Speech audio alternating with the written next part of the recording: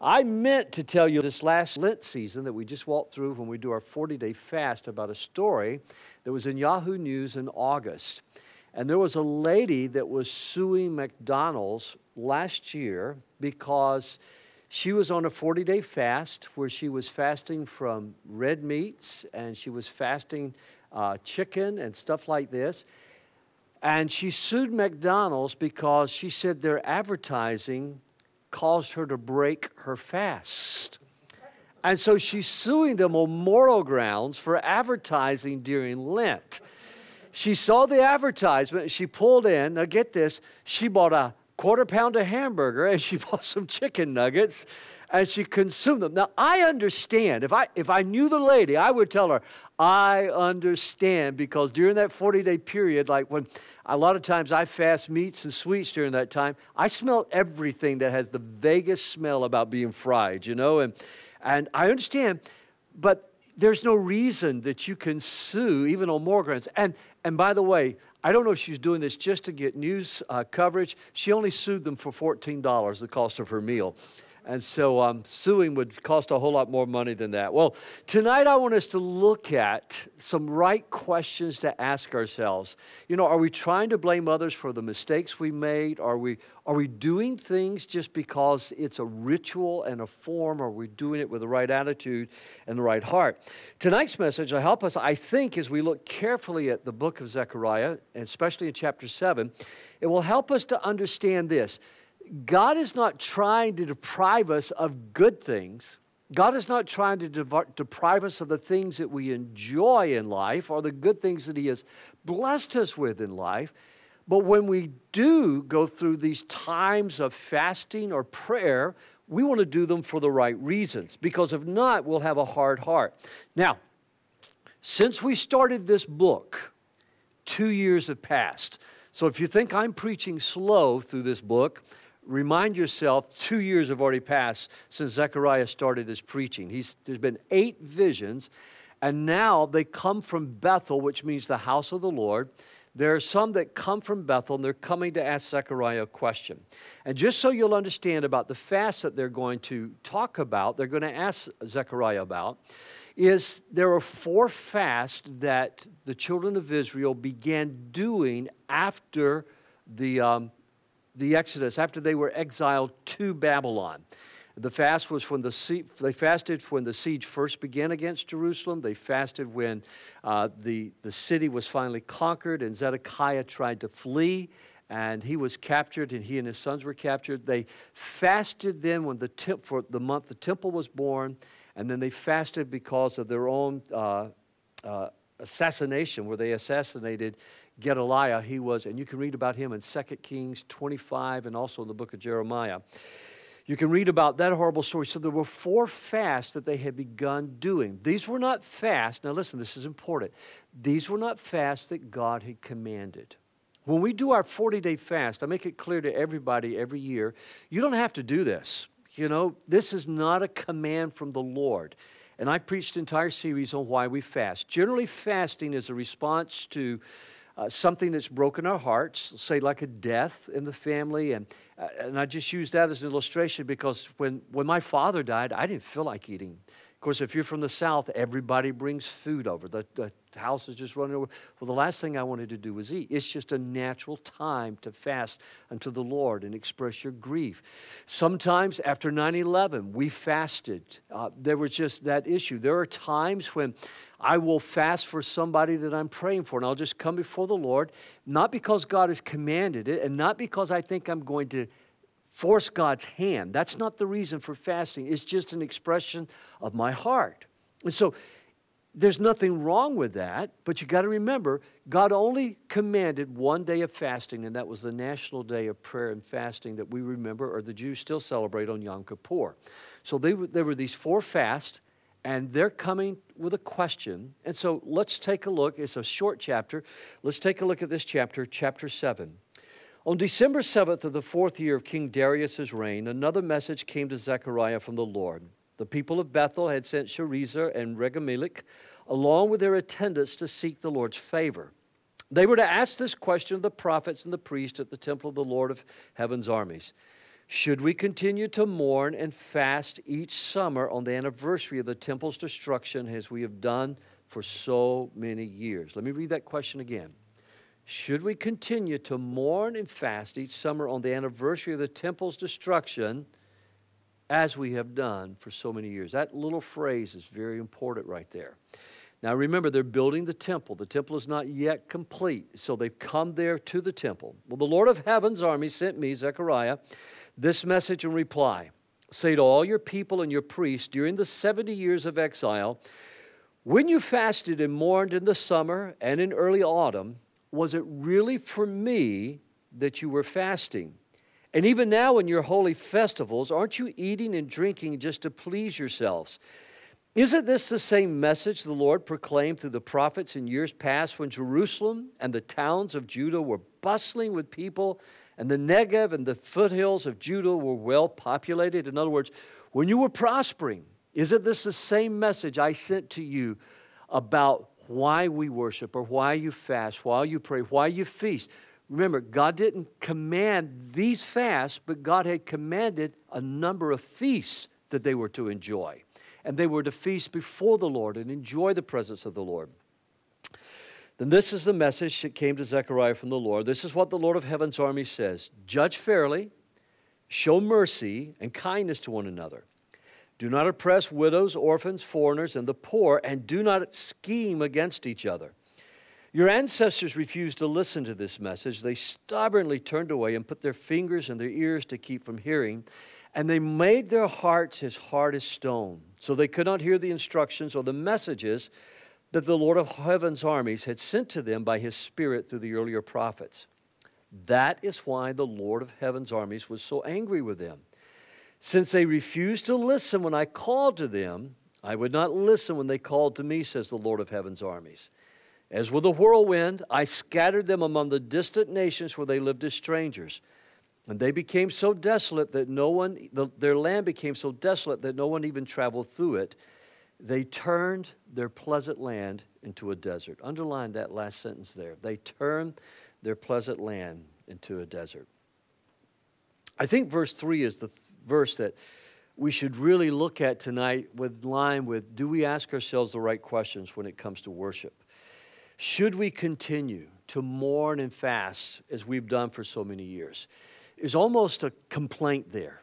We've done this for so many years, and it's this sense that God then brings to them what's really bothering them. Judah hasn't prospered yet. The Negev hasn't prospered yet. Jerusalem is not. Remember, we've looked at all the promises that are going to come as we went through these visions so far.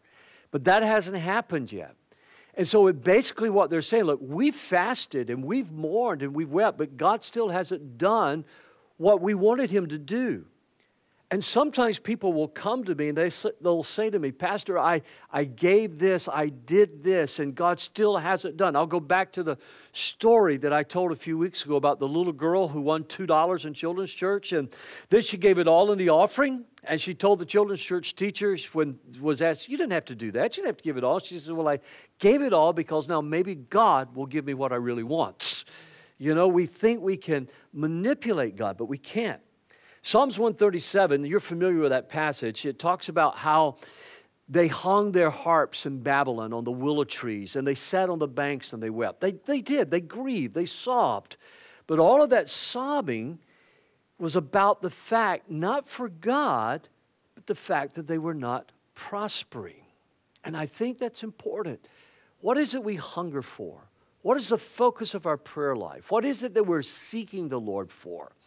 If we find ourselves seeking God more for his blessings than because he is the blessing, then there's a question we really need to ask ourselves. There are people that I know through the years of pastoring and ministry, they've been fastidious about church attendance, they've been fastidious about giving, they've been fastidious about so many things, but they're dry. They've told me before their Bible reading has become stale. I want to deal with that tonight because that's exactly the question that God is asking them in response to their question. In other words, if we ask ourselves good questions, we won't drift. If we'll ask ourselves good questions and answer them honestly and prayerfully, then we can avoid the danger of drifting. Paul worried about this, and if Paul was concerned about this, I need to be concerned about this. He talked about the fact, unless he became a spiritual castaway. So it's important to ask ourselves. Now, most of you know that I really am a great admirer of Francis Schaeffer, who went to be with the Lord a number of years ago. But let me read you an excerpt from one of his books. It's from a short book of sermons called No Little People. And in this little short book of sermons that he wrote, that's a part of his complete works now that you can get, he wrote these words: "This being the case, it is obvious there's no mechanical solution to true spirituality or the true Christian life. Anything that has the mark of mechanical upon it is a mistake. It's not possible to say, read so many chapters of the Bible every day and you will have this much sanctification. It's not possible to say, pray so long every day and you will have a certain amount of sanctification. It's not possible to add the two together and to say, you'll have this big piece of sanctification. This is purely mechanical solution and denies the whole Christian position. For the fact is that the Christian life, true spirituality, can never have a mechanical solution. The real solution is being cast up into the moment-by-moment communion, personal communion with God Himself, and letting Christ's truth flow through you with the agency of the Holy Spirit." Is that quote not in your outlines? I see you're looking at me. I want you to have that quote. So if you'll or go online, check the app. It should be on the app. Because that is such a powerful quote. That is it's what we say all the time. It's not a matter of ritual. It's that moment of day by day walking with the Lord. What did Francis Schaeffer mean when he said, through the agency of the Holy Spirit, through the will, through the act of the Holy Spirit? If I say I have agency, then I am implying that I have the ability to do something about something. So let's say I have agency over my calendar. I have the ability to plan my calendar. I have agency over my friends. I have the ability to choose my friends. When he talks about the agency of the Holy Spirit, this is what God wants. Look at me just a second, not your notes. God wants fellowship with you. God wants communion with you. During tax season, sometimes I describe myself as a income tax widow because my wife is a tax preparer. And with all she's got going on at church and everything else, I miss her. I can't wait for it. I am so glad you got your taxes done. And I've got my wife back because I miss her. I miss that communion of just being able to sit down in the evening and talk for a few minutes and catch up with one another.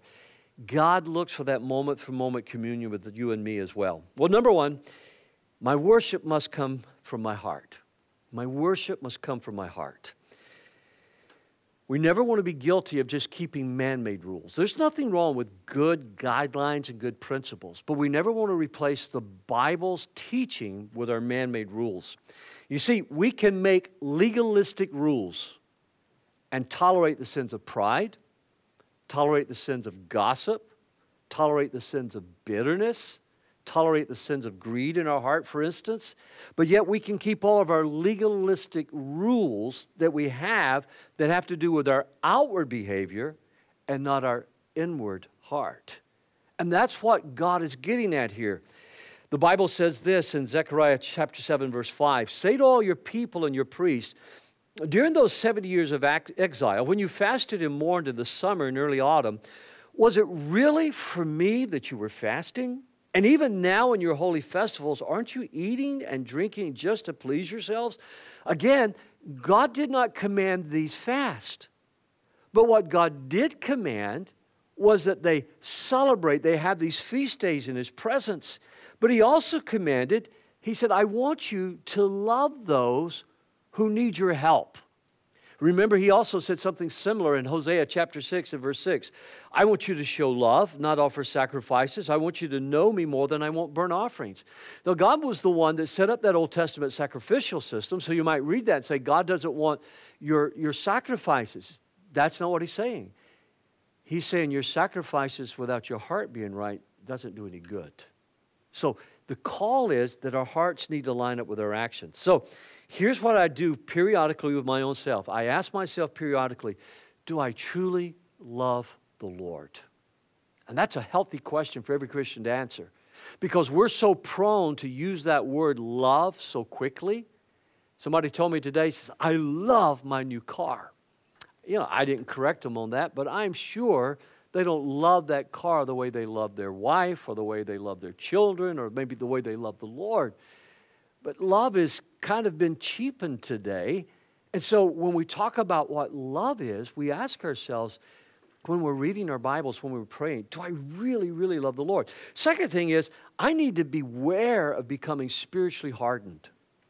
As a pastor who's studying every single day, praying for other people, doing all that I do, I have to ask myself, am I getting spiritual hardening of the arteries? I have to ask myself, are there any sins that I should confess to the Lord each and every single day? The Bible says in Zechariah 7:12, they made their hearts as hard as stone. Now stop right there. If that could happen to them, that could happen to you and me. They made their hearts as hard as stone. Now their hearts got so hard, look at what the Lord also said. So they could not hear the instructions or the messages of the Lord of heaven's armies had sent them by his Spirit through the earlier prophets. Do you remember Sunday morning when I was talking about, failure, the fear of failure, God's promises for us if we fail? And I said, it's really easy for some of you to listen this morning and to be going, this is for my neighbor, this is for my neighbor, it's for somebody else. But if you've buried your talent, you've dug a hole and you buried your talent, you're not using your time, your talent, your treasure, your story, your testimony for God. Because you're fearing God, you're fearing failure. Did you know procrastination is actually a sign of a fear of failure? Did you know perfectionism is a sign of a fear of failure? And God has promises for us. And what happens is we can do what that servant did in Jesus' parable. We can bury it and think we've done everything right because we come to God and say, hey, I didn't lose anything, here it is, and give it back. And you never heard what the Lord wanted you to do, and that was to use and to celebrate what God had given you. I bet at times you've been like me. You've bought a stock that when you bought that stock, you thought it was going to do real good, and it lost everything you put in it. And I bet you've bought a stock before that you thought, you know what, I'm just going to put, and it's done so much better than you've ever thought it would ever do. Okay? Here's my point. We don't know how God is going to use what we give to him. But the servant would have never been criticized for having lost if he tried. And you can't manipulate God, so why not live boldly?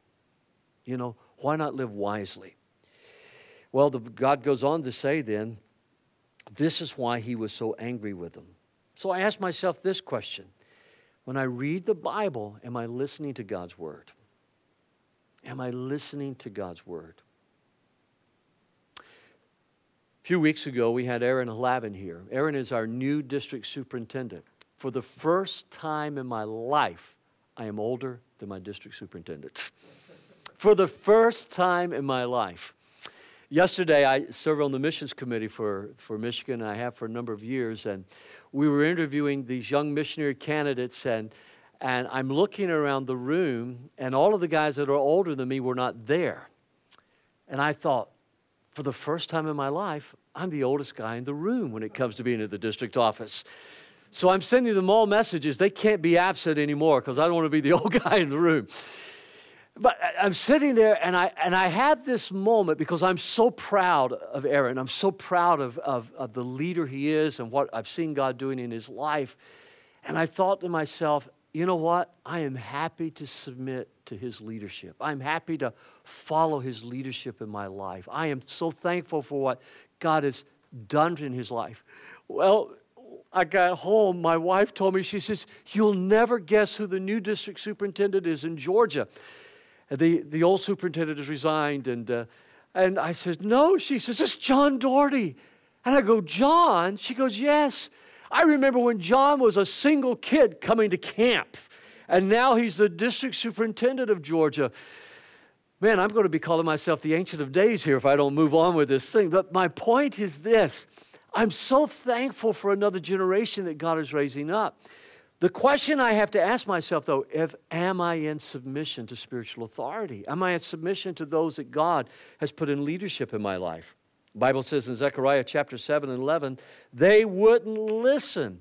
They stubbornly, look at this, and I'm using a Jewish translation of the Old Testament here. They stubbornly turned their shoulder away so they wouldn't have to hear it. What it means is they stopped up their ears. But the reason I want you to see how the Hebrew literally says it is they turned their shoulder away.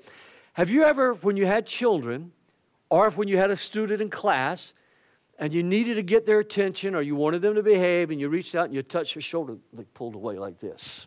You ever had that happen? That happened with my grandson the other day. I was trying to get him to behave, and I touched him, and he pulled away like that. In other words, sometimes God touches us during a service or during the day. Maybe it's to talk with someone. Maybe it's to help someone. Maybe it's to give. Maybe it's to touch some habit in our life, and then all of a sudden we pull that shoulder away. It's like putting our fingers in our ears and saying we're not going to do it. Now, the reason this is important is because when my motive is love, then my worship is pure. I wrote this several times trying to get this right. When my motive is love for God, when my motive is love for others, then my worship becomes pure. But if my motives are to check the boxes, then my worship will never be acceptable to the Lord. Because God is not impressed with how many chapters I read, how many minutes I spend in prayer. He's not even impressed if I do this, just because it's a way for me to stay accountable to myself. The little marks where I talk to people about Jesus during the day that I make. But God's not impressed with that if my motive is not love for Him and love for others. What are the two greatest commandments? Love the Lord your God with all your heart, soul, mind, and strength, and love others the way you love yourself.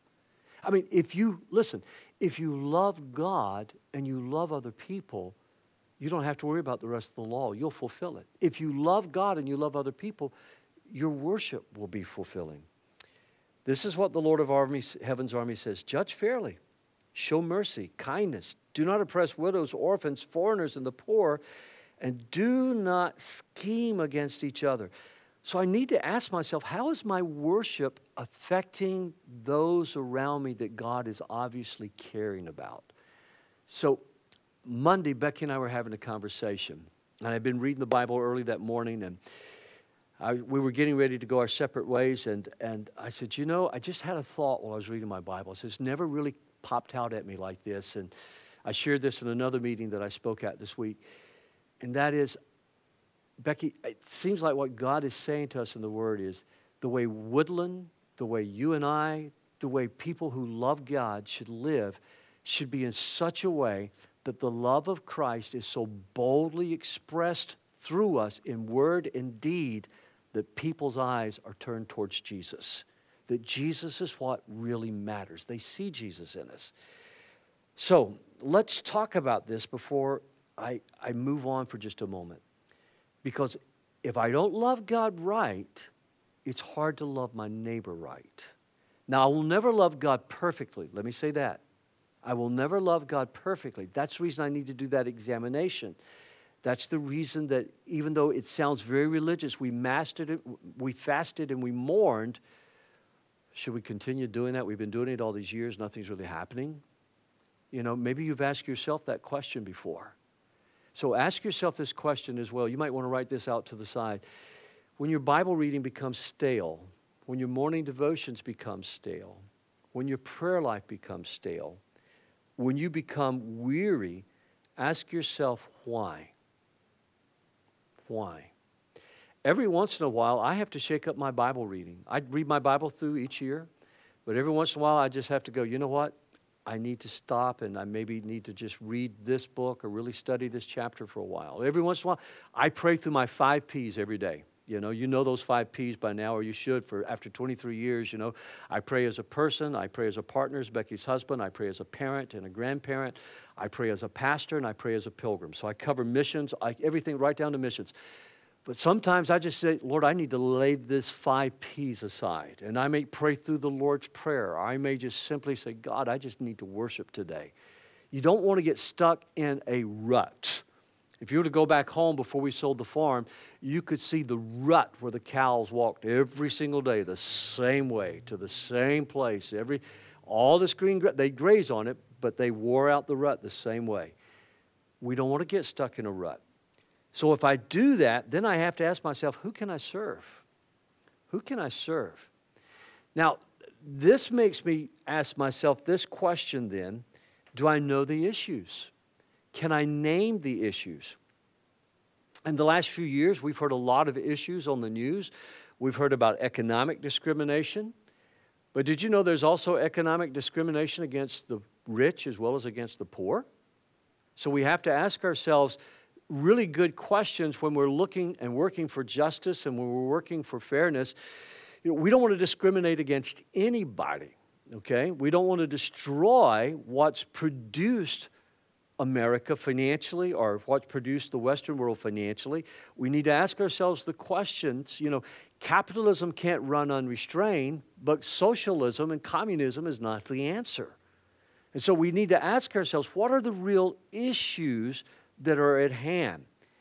For instance, one of the men when I first moved here gave me a book about the history of unions here in Detroit. I just wept as I read that book because a man could get his hand cut off carving meat at one of the meat plants in Chicago or here in Detroit, and he was just cast aside like he was no more good, and his family was destitute, or somebody could get killed working on the railroad and they'd be cast aside.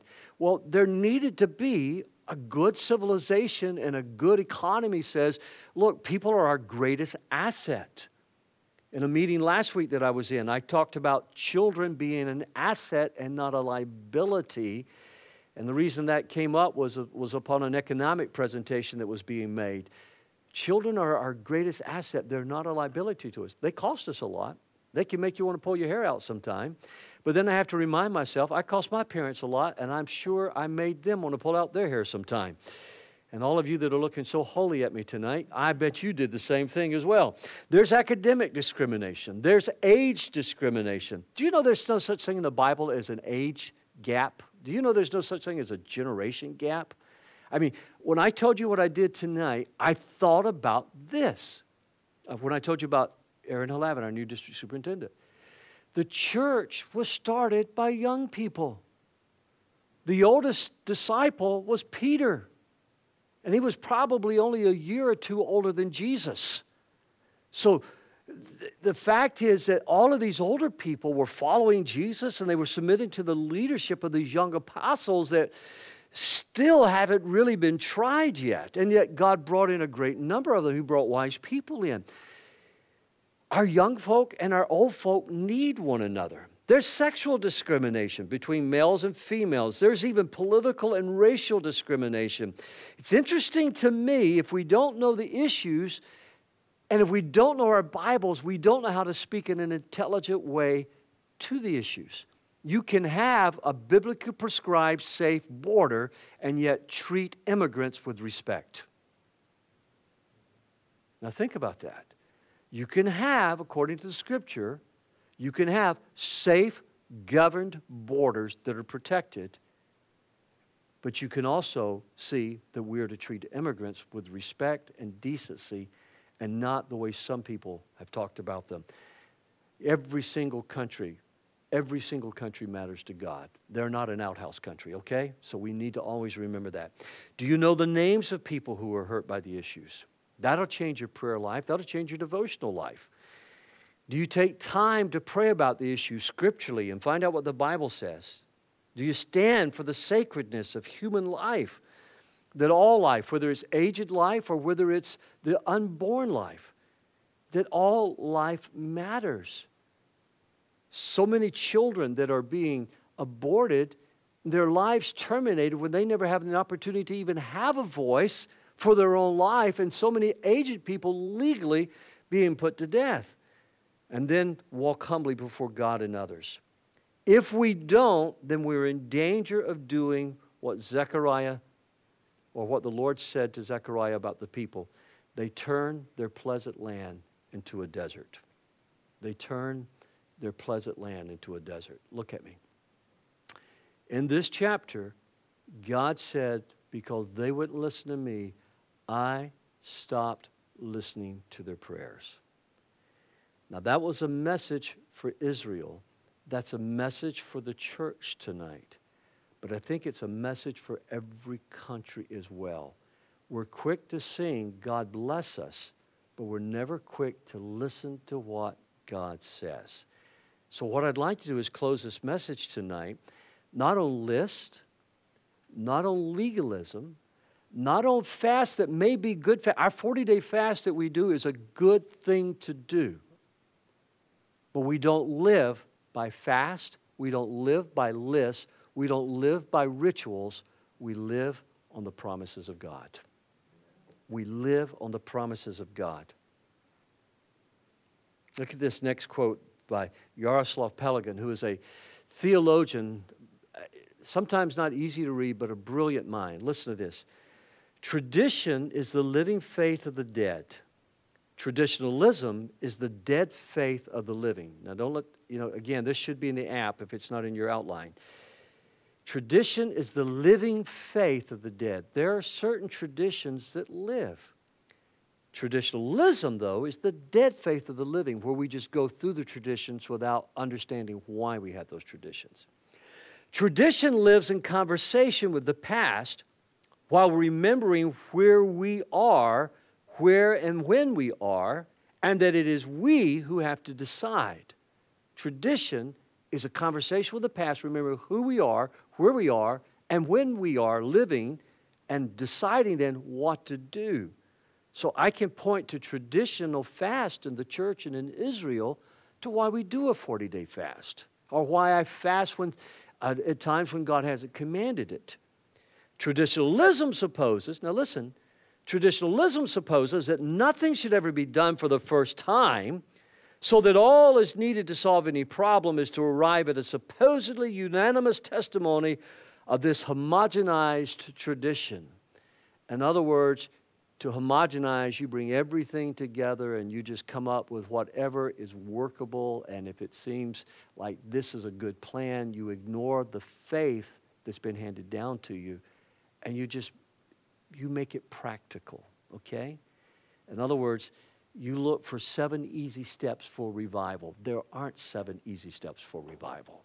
Revival requires repentance. Revival requires humility. Revival requires waiting upon the Lord. There are no 7 easy steps to produce that. So again, let me look at this verse. Since they refused to listen when I called to them, I would not listen when they called to me, says the Lord of heaven's armies.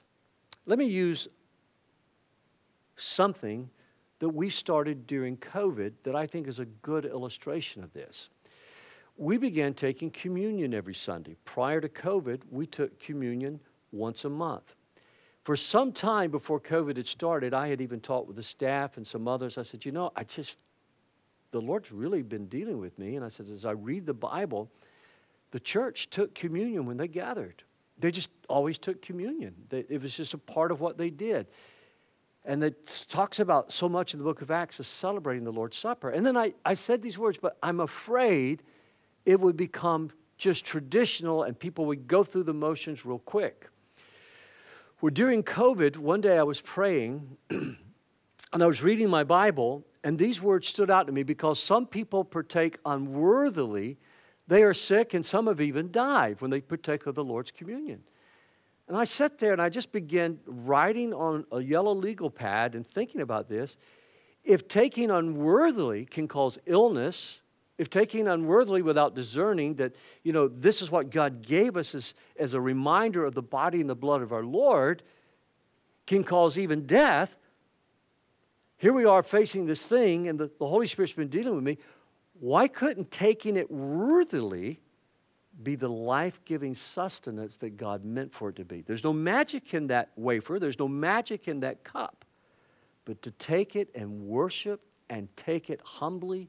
So when Pastor Corey leads us to pray, Lord, search our hearts. If there's anything there that needs to be confessed, that's one of the healthiest things you can do. When you have a pure heart, you're going to have good mental health. When you have a pure heart, you're going to have good emotional health. When you have a pure heart, Your physical health is going to be better. Your heart will be at peace. Even your bones will be healthier because the Bible says that bitterness will rot our bones away from us. But it can become just something we do every Sunday morning if we don't come with the right heart and the right spirit about it. But so can singing songs. So can preaching a message. I've always used what D.L. Moody said in my prayer life.